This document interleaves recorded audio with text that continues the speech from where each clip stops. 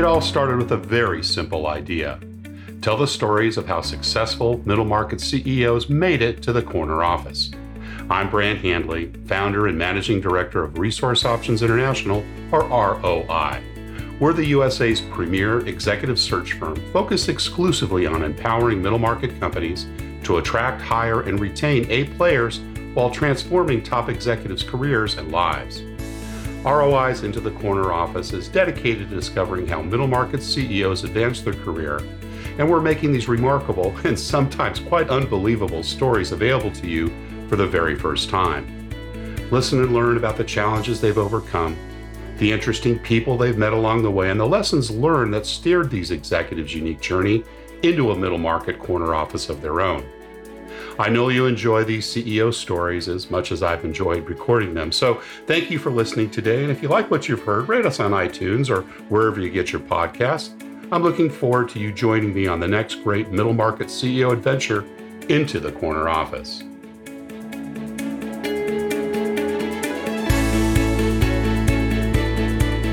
Today, my guest is David Lancashire. David's the co-founder and CEO of Project 202, an experience-driven transformation firm headquartered in Dallas, Texas. Over the past 16 years, he has refined a methodology for creating and delivering improved experiences for employees and customers everywhere.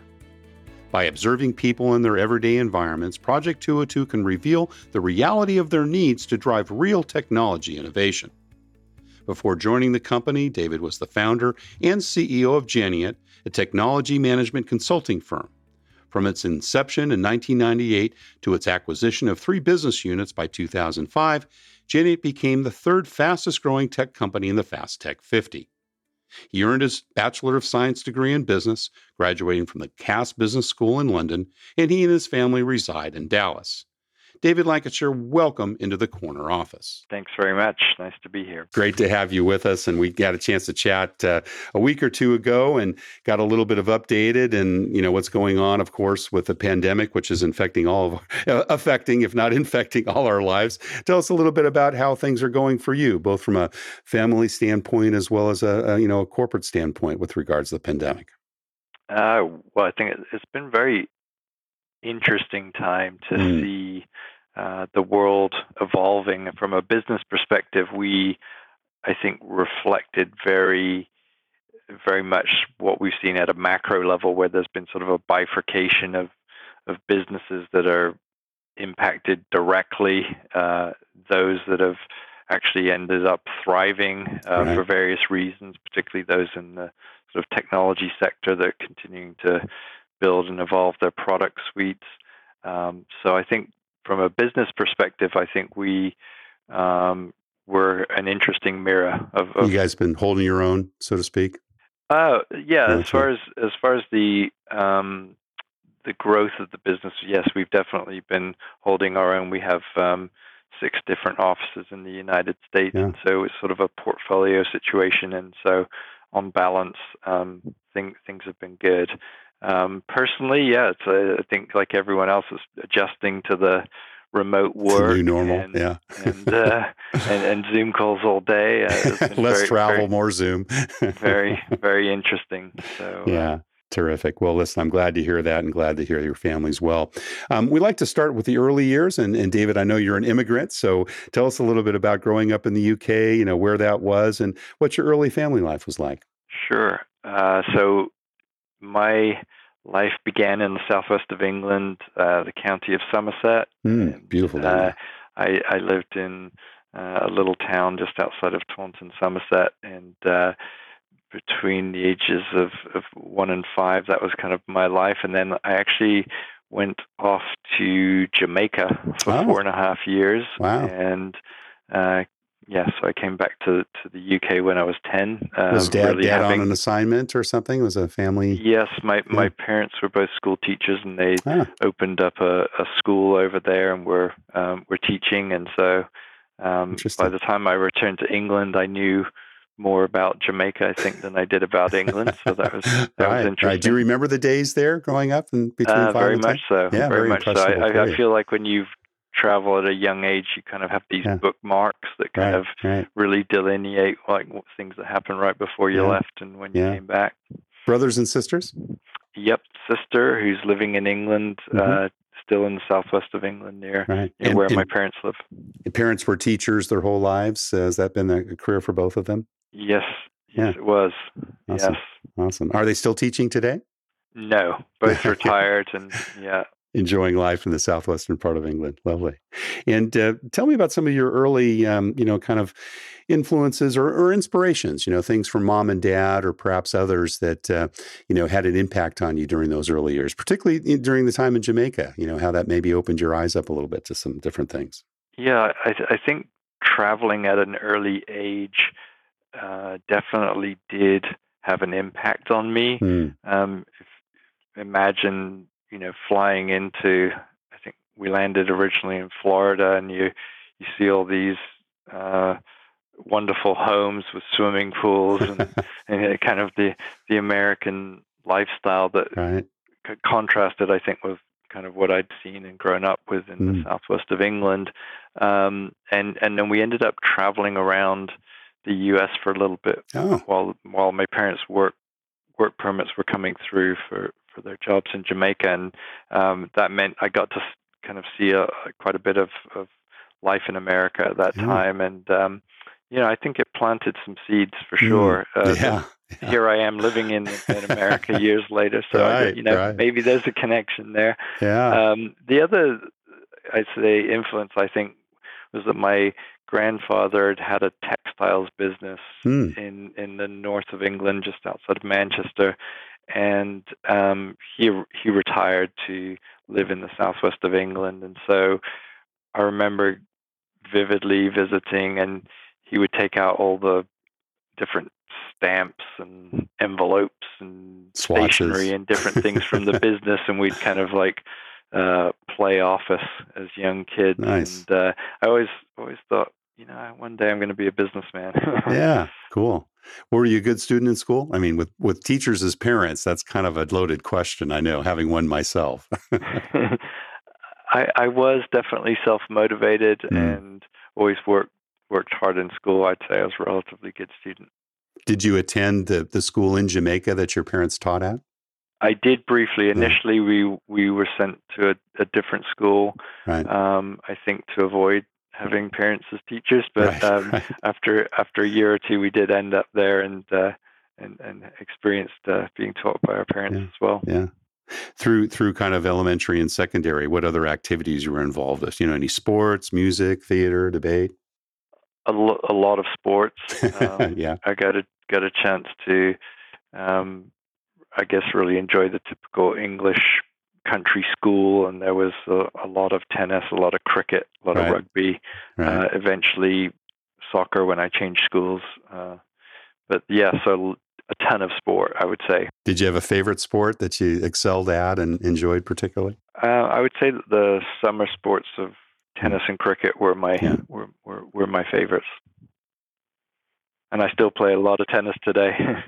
Yeah, good. What about entrepreneurial things? You mentioned being exposed by granddad with the swatches and the business. Were there things that you did growing up? It's kind of an American thing to have a paper route and sell Christmas cards, but I'm sure Jamaica and then returning to the UK was a little bit different. But did you have side businesses you were involved with, or what they call it today, side gigs, I guess? No, not particularly. I did. Yeah. I would help friends in a delivery business to fish and chip shops across the seaside towns that were nearby. Yeah. We did some milk delivery in parts where they were still taking milk to bottled milk to the doorsteps and stuff like that. So little jobs like that, but I wouldn't say anything particularly entrepreneurial at that stage. Right. Was it kind of a foregone conclusion that you'd go on to college for both you and your sister? It was certainly so in my own mind. I would say there was no doubt. That was the next step was figure out how to get to college and on to doing something in business. Right. Now you did that in the UK, if I'm not mistaken, right? And then did you go on to have a master's later? Tell us a little bit about your educational background. No, I went straight to business school, a place called the City University Business School that today is called Cass Business School. Okay. And it's right in the the heart of the city of London, Oh, right. and it was a very exciting time. Margaret Thatcher was kind of in the middle of doing her early work on the British economy, and Wow. Yeah. monetary policy was in full swing. And Big transformation. the dean of our business school would teach us one class a week, and as soon as he'd finished class, he would go down to the tunnel below our business school and get in a car and drive over to 10 Downing Street for the monetary policy session. Wow. So wow. it was kind of an interesting time where we felt a little bit connected to what was really going on, and I would say the business school was very connected to the city of London. He or she was one of the top advisors to Margaret Thatcher. Yes. He was. Yes. Wow. Fantastic. What great insight. And what were some of the things that you took away from those years, and particularly that particular professor and so forth? Well, I would say that it wasn't probably until years later that I realized, the importance of what was going on during that period in terms of setting the table for entrepreneurs to come along and sort of benefit from a more open-minded sort of entrepreneurial society, because Britain had felt pretty closed up until that point. And I think Margaret Thatcher did a lot. So I think there were some observations of that change beginning, but honestly, it was quite not. There was a lot of austerity, right, during that period, sure. Working against the unions fighting back and all of that. So there's a lot of unrest. Of course. And it's a pretty tough period of time. Yeah, it was very transformational. And the results weren't seen until several years later, right? I mean, not after her prime ministership, and a little bit during, right? Because I think some of those changes were quite far-reaching and transformative. You studied a little bit of market research. I know you got into analytics at that stage. What led you down that path, and from a field of study? So one of the things that I did while I was at university was helping a professor do some econometric analysis on the effectiveness of various advertising campaigns, and he was running all these algorithms and essentially advising companies on different campaigns that may be more effective than the other. So a little bit of that. With regard to the business school itself, you could basically focus on the finance side of things, which was more natural because the city of London was right there, and everybody would typically go into jobs in the city. In my case, I knew I was interested in marketing and all things marketing, so I just kind of focused in and specialized on that. And so market research was one element that I studied as part of that. Now, we'll talk about your career a little bit and, getting into the software and technology side. But gosh, during those days, that's very early on. We went to school about the same time, and I remember doing Fortran cards while I studied, computer science. What kind of software programming was going on at the time you were at Cass? Basic programming for me. I was definitely not a big fan, really, of computers or programming. I'd say it was not my favorite thing. So it's interesting that I went on to have my entire career in the technology industry. Yeah. That wasn't anticipated at the time. No. Yeah. So what was that first job out of college? Did you go right into market research or advertising, marketing? An interesting thing occurred. There was a PC clone manufacturer in Britain that became the leading player in the market, called Amstrad. I remember that company. Yeah. And so the gentleman who started Amstrad's name is Alan Sugar. He went on to star in the Apprentice show in Britain. That's the alternate version of what Donald Trump was in the U.S. And so this gentleman, Alan Sugar, basically was invited to speak at our business school and was ultimately given an honorary degree with Cass Business School. And as a result of that interaction and the coverage in the press of his speech and everything, he set up a program where he wanted to recruit some people from the business school. And so I became essentially one of the first people in that program.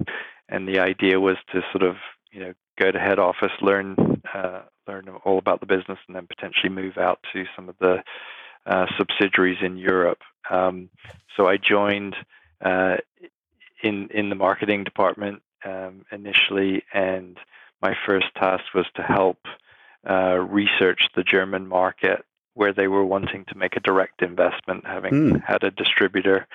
And so I was very fortunate landing in that job. That Amstrad at the time was only a 220-person company, but it was one of the most profitable businesses in Britain per person. So at the time, it was about a 1.5 billion revenue business, dollar-wise, and they were very, very profitable, making maybe $500 million. Exceptional. So, and it was all hardware business, I presume. It was, essentially their business model was taking high-quality computers and consumer electronics products to people that previously couldn't really afford to have them. So bringing the PCs into the home and small office was kind of the first wave of that clone. Kind of an Apple direction or Apple assumption at the time. And ultimately where Dell came in and filled the spot, as the clone king. And what was your role? Were you doing marketing work? Was it more sales? Were you getting into, more analytics for them?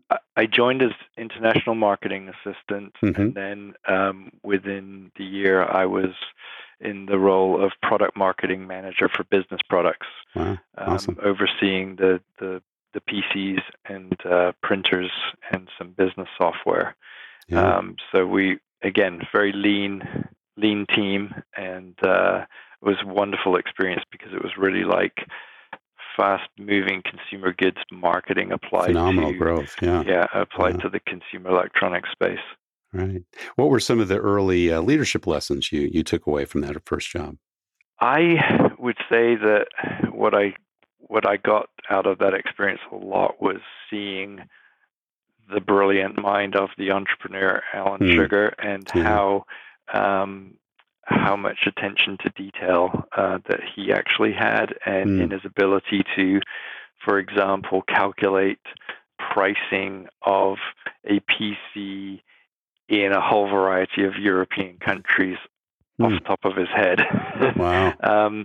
And I remember us being, afraid to go into some of those meetings without having all of the numbers, readily at hand, because he was just so gifted and had them all memorized. So that was an impression I had.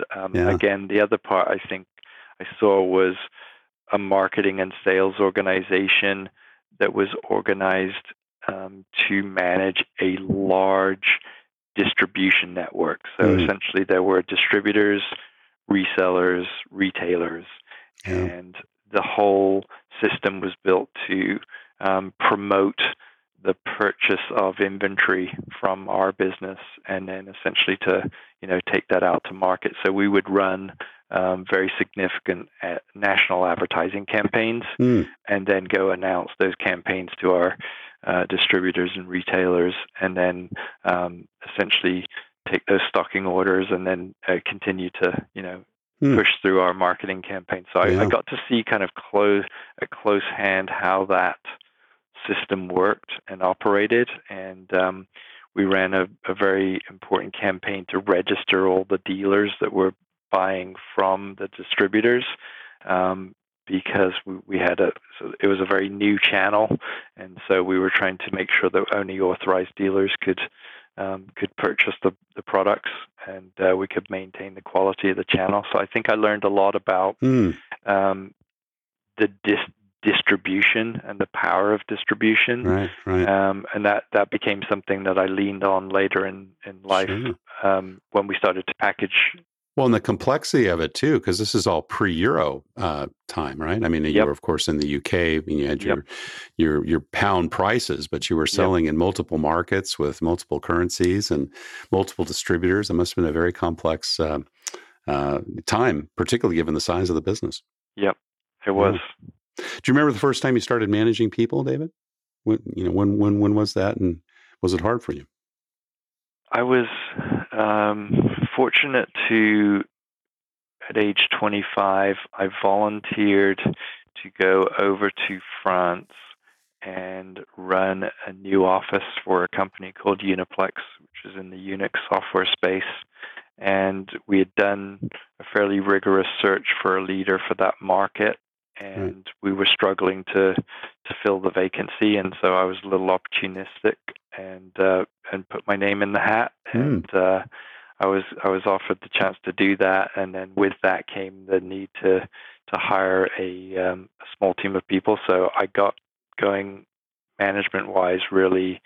I would say when I was 25, I did have a marketing assistant in a role immediately before that, but then I quickly had to manage a team of about 10 people, hire my own sales team, and so forth in France. Any challenges there? I mean, did you speak the language? If not, how did you kind of juggle that, particularly given, you're working in an entirely different culture? Yes. So we did have to learn the language, although because we were selling through distributors, those distributors and the executives that worked for them were obviously very lenient with us in our language skills, because there was a desire to do deals and to work with us. So I was able to get reasonably good at French during that period of time, but yes, all the employees were, of course, speaking in French, and so it was definitely an interesting challenge for me. Yeah, no, I can imagine. Well, you obviously launched into an entrepreneurial career shortly thereafter, and you've done a number of things prior to where you are today at Project 202. Give me just kind of a brief thumbnail sketch. What what made you decide to finally leave Armstead, and then what types of things were you involved with over those years prior to Project 202? So I felt like I'd always known that my objective was ultimately to go into business for myself, right. and it was just a question of time. So, in fact, what happened with that business in France shortly after my 2 years in Paris, I was offered the opportunity to come and think through the distribution strategy in the U.S., and the idea was that it would be probably just about a year, and I'd return to London. As it turns out, I ended up shipping all my stuff to San Francisco, thinking it was a 1-year stay. Went to the Dallas office to get to know everybody, which is where the headquarters was, and then they asked if I'd take on the responsibility for running one of the divisions there, but I needed to be based in Dallas, and so I accepted that opportunity. And of course, since then, I've now ended up being in Dallas for 26 years since then. Wow!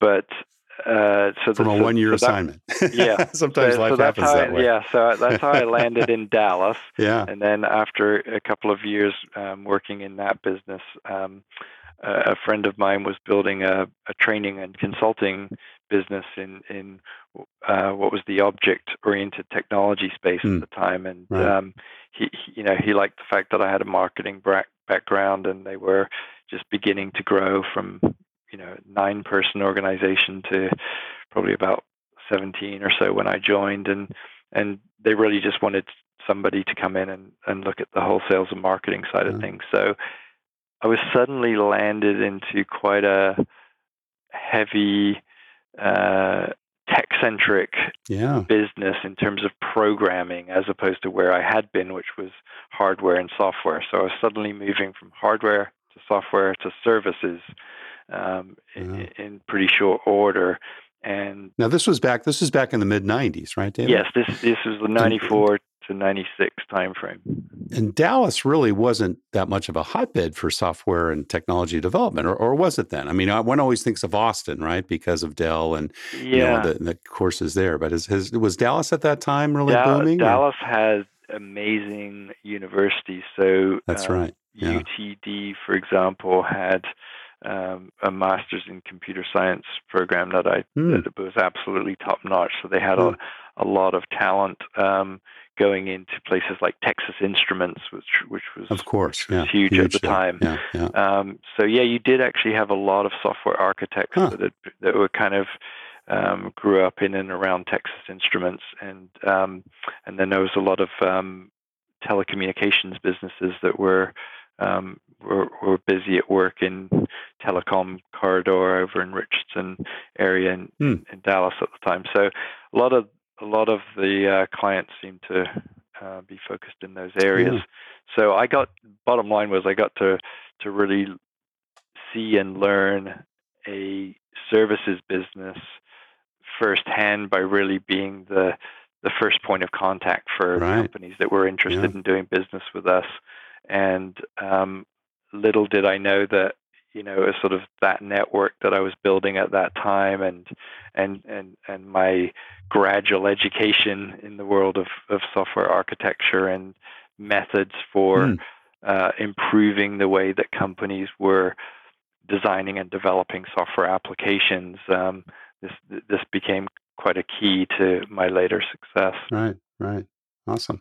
And you did a couple of different startups and successfully sold those businesses along the way. Is that kind of how your path took you to Project 202?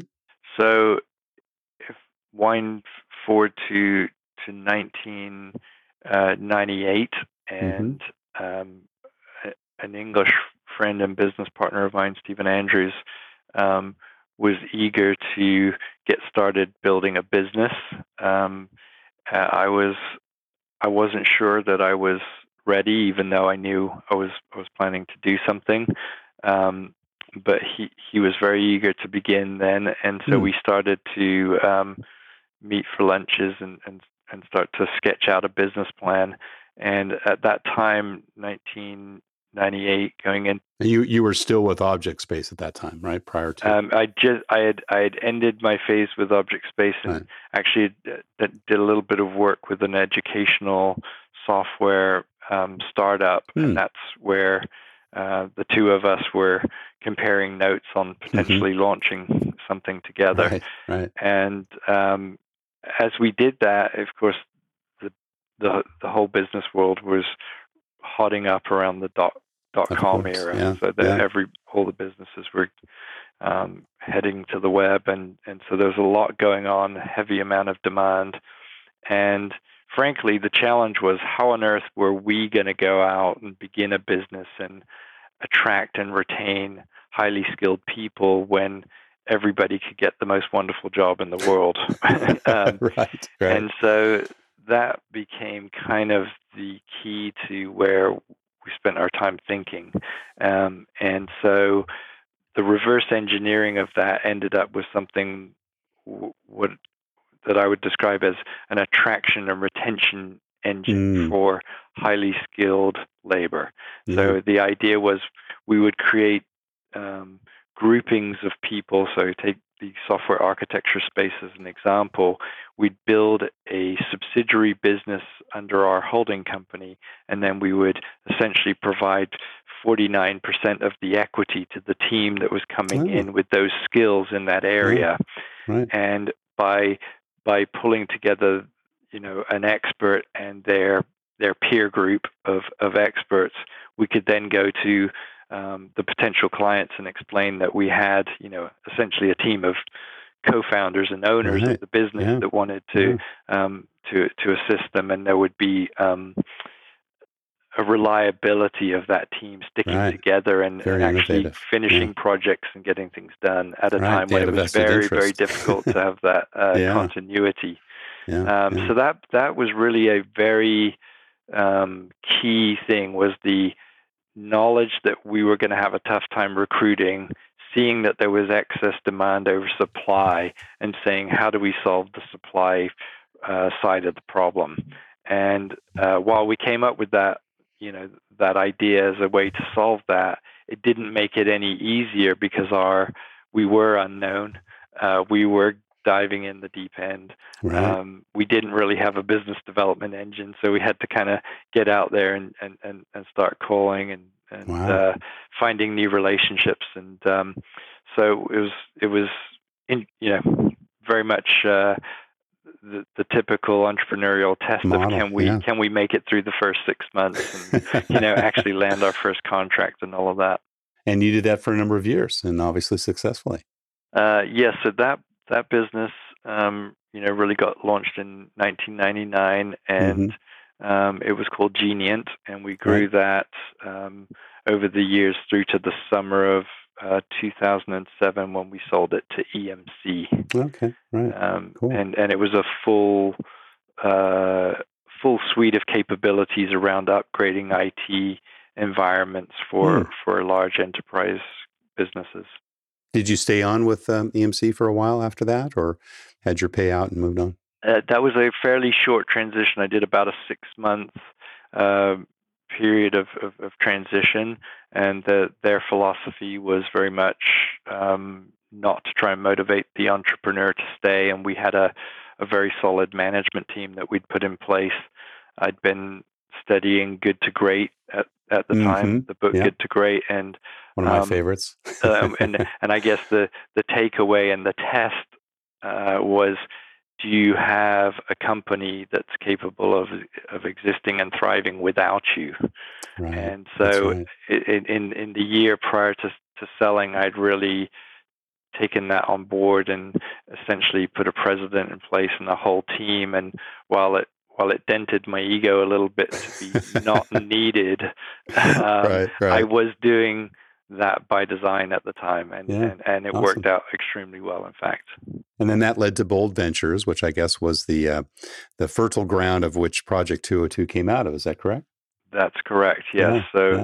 So my business partner and I essentially funded another holding company called Bold Ventures, and our idea was to look for people that were probably similar to how we were when we had started Genient, and give them an opportunity to build and grow a business, and that we would be resources and coaches to help the team succeed. Kind of following that same model of shared ownership and them having a stake in the game. Yeah. Yep. So then with the shared ownership model, we basically created subsidiaries by location. So as we were building out offices, we had Dallas, Austin, Seattle, and so each would be a subsidiary inside Project 202, and Project 202 corporate would essentially own a controlling interest in each of those subsidiaries. And then eventually, with the idea being at the point of selling the business or going through an IPO, there would be an instant roll-up of those businesses based on a pre-configured formula as a multiple of the profits of that business. And does Bold Ventures still exist today, or has it all been kind of wrapped into Project 202? It still exists today, and so some other ventures. It's relatively low-key organization because we all transitioned into being full-time at Project 202. And cool. And you've been there for, it looks like a little over 11 years. Tell us a little bit about Project 202, just kind of the business concept and, your mission and values. So if going back to the Genient days, one of the things that we were able to do was successfully deliver large-scale complex software applications for big business. And it was a heavy emphasis on architecture skills and iterative, incremental development, what many people see as agile development today, the methodology agile. And we were very good company at executing agile projects. And so it wasn't really until we began the journey of what could Project 202 become that we began to realize that a business that we bought in 2005 as part of Genient, that was a user experience company, had really kind of added a significant amount of value, and the final year and a half or so of the life of that company. So we knew that things were happening in the user experience space. We knew we had strengths in heavy lifting architecture and technology capabilities, and we knew that the search and digital was changing things. Right. And Tremendously. so we sort of took those three elements and said, okay, our go-to-market strategy is really going to emerge out of this. And again, we funded a team of people to begin that business, and we were really the coaches. As that was unfolding, I was presented the opportunity to chat with a company called Project 202 that was based out of Austin. It was founded in 2003. And I got to meet one of the founders there called Peter Eckert, who's a German guy, and he basically started to talk about this very structured, step-by-step program of better understanding the ultimate user of a software system, the customer, the employee, the business partner, and so on. Right. And he started to talk about unmet needs, aspirations, emotional connections, things that we had never discussed in the agile development world. And so I had always struggled with the idea of you have these very bright, creative people being landed into projects to help the experience be better, but I really wasn't convinced that there was a repeatable set of activities that these team members were going to use that we could scale effectively. Whereas Agile was very defined and we knew what everybody was doing and what their roles and responsibilities were, suddenly we had this UX piece, and it was like kind of like sprinkling magic on the project and hoping that that team member was having a good day, and that caused consternation and concern about scale. So when I was talking to Peter at Project 202 out of Austin about this step-by-step programmatic way of driving to this deeper understanding of the unmet needs, the light bulb kind of went off for me that here we have now almost what sounded like German engineering, because I was talking to a German, applied to the creative space, which was really a method of framing exactly what needed to get designed, developed, and delivered in the experience. And so that moment of sort of recognition of, wow, this is amazing. I called in the CEO at the time and said, you got to listen to this. And he instantly agreed and saw the same thing. And so we decided to acquire Project 202 at that time and rebrand the business that we'd begun in Dallas under Project 202. So that was my role as chairman at the time. A couple of years later, my friend and colleague stepped out to do a healthcare startup, and so I was asked to step in as CEO in 2013 for Project 202. And that was really the time where we were cementing this end-to-end methodology of being able to really frame what needs to get designed, developed, and delivered in this experience. And that really transformed things, because we were moving from not just being an agile development type company but being a business that was going beyond agile and was really being user-centered, or what today we call experience-driven. So we think of ourselves as being in the experience-driven transformation space at Project 202 today, and that's all about putting the experience first. How many companies do you walk into where you would say, wow, the experience using that software is just so amazing. I can't wait to sit down and use this piece of software. Yeah. And so what does that say? That says that there's a lot of opportunity to improve things. I think wave one was all about automation, right? And getting things to work, and it was like the system does what it needs to do. But today it's about, okay, there are real people using this, and these are suboptimal experiences, and we need those to match the very best experiences that those people are having engaging, maybe with an app on their mobile phone and so forth. So that's really where the genesis of the full end-to-end capability of Project 202 came about. And so we started to build on that. And I think this is where I took something from the Amstrad experience originally of distribution channels and scaling a business, in that what we tried to do was create a set of elements in the capabilities that we wanted to deliver to our clients and provide all of the things needed to go and open up a new office in a new city so that a team of people could get together and then become successful taking those capabilities to market in that geography. And what customers do you serve, David? We typically work for some of the largest businesses in the world. So Mercedes-Benz Financial Services, Southwest Airlines, very, very large. Not other software companies, large enterprises that are incorporating your There are many software companies that come to us as well because they're looking to deliver a better experience. Our typical target would be enterprise businesses.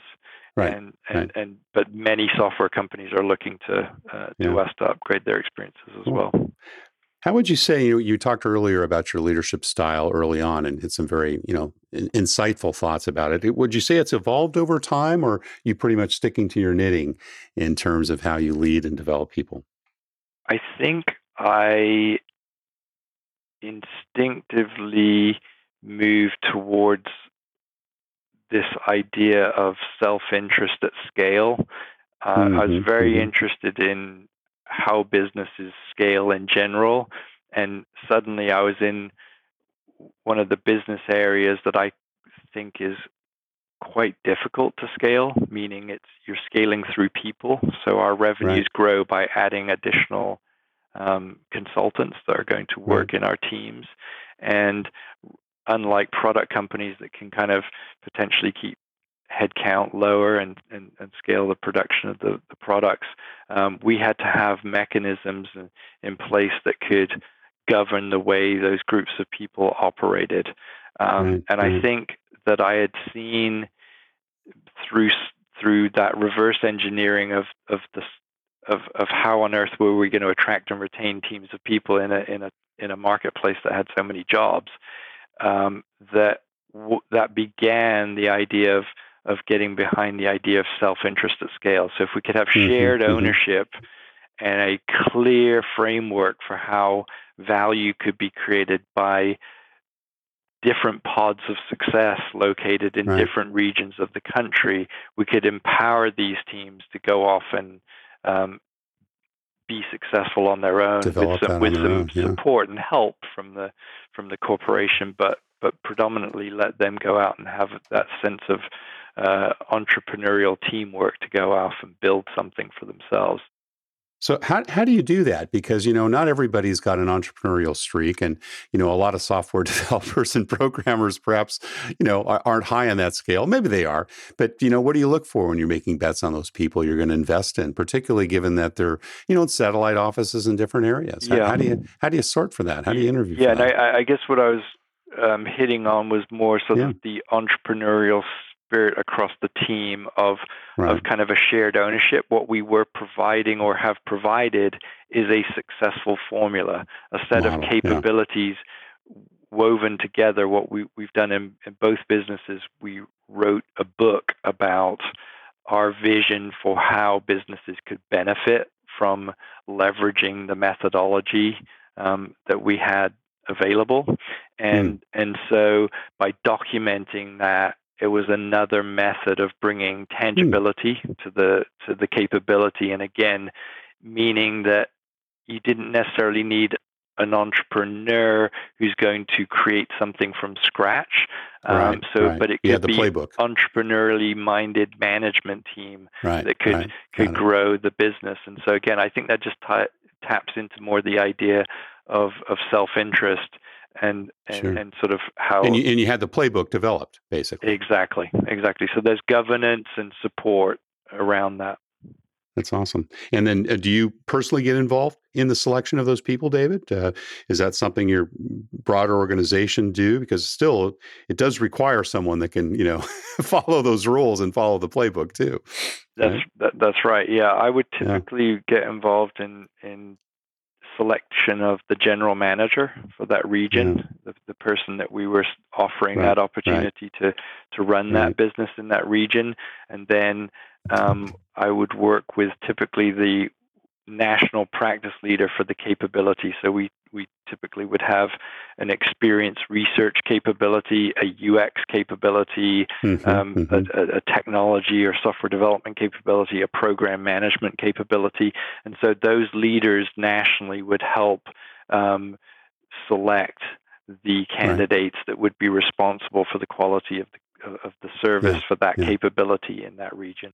What kind of questions do you ask, though? If you have, 20, 30 minutes with someone, let's say they've been through a vetted process, you've had, those project leaders get a chance to review them, you've got your 45 minutes. What do you zero in on? What is it that you try to get in that interview to make sure you're hiring the right person?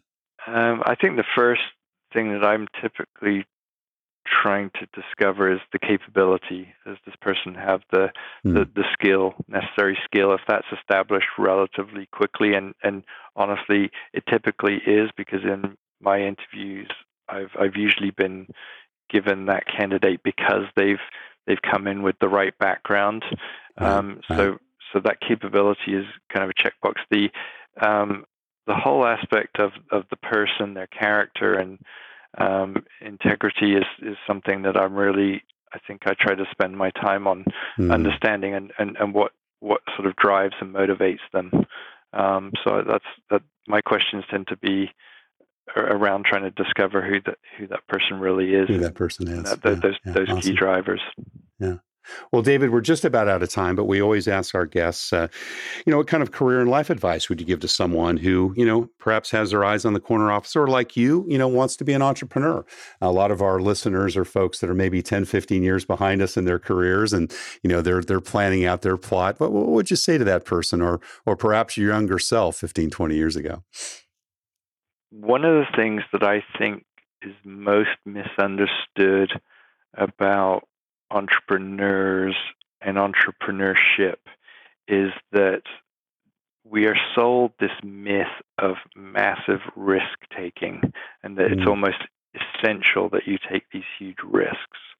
And I would argue that actually the job of a great entrepreneur is to figure out a way to underwrite or manage that risk and make it as low as possible.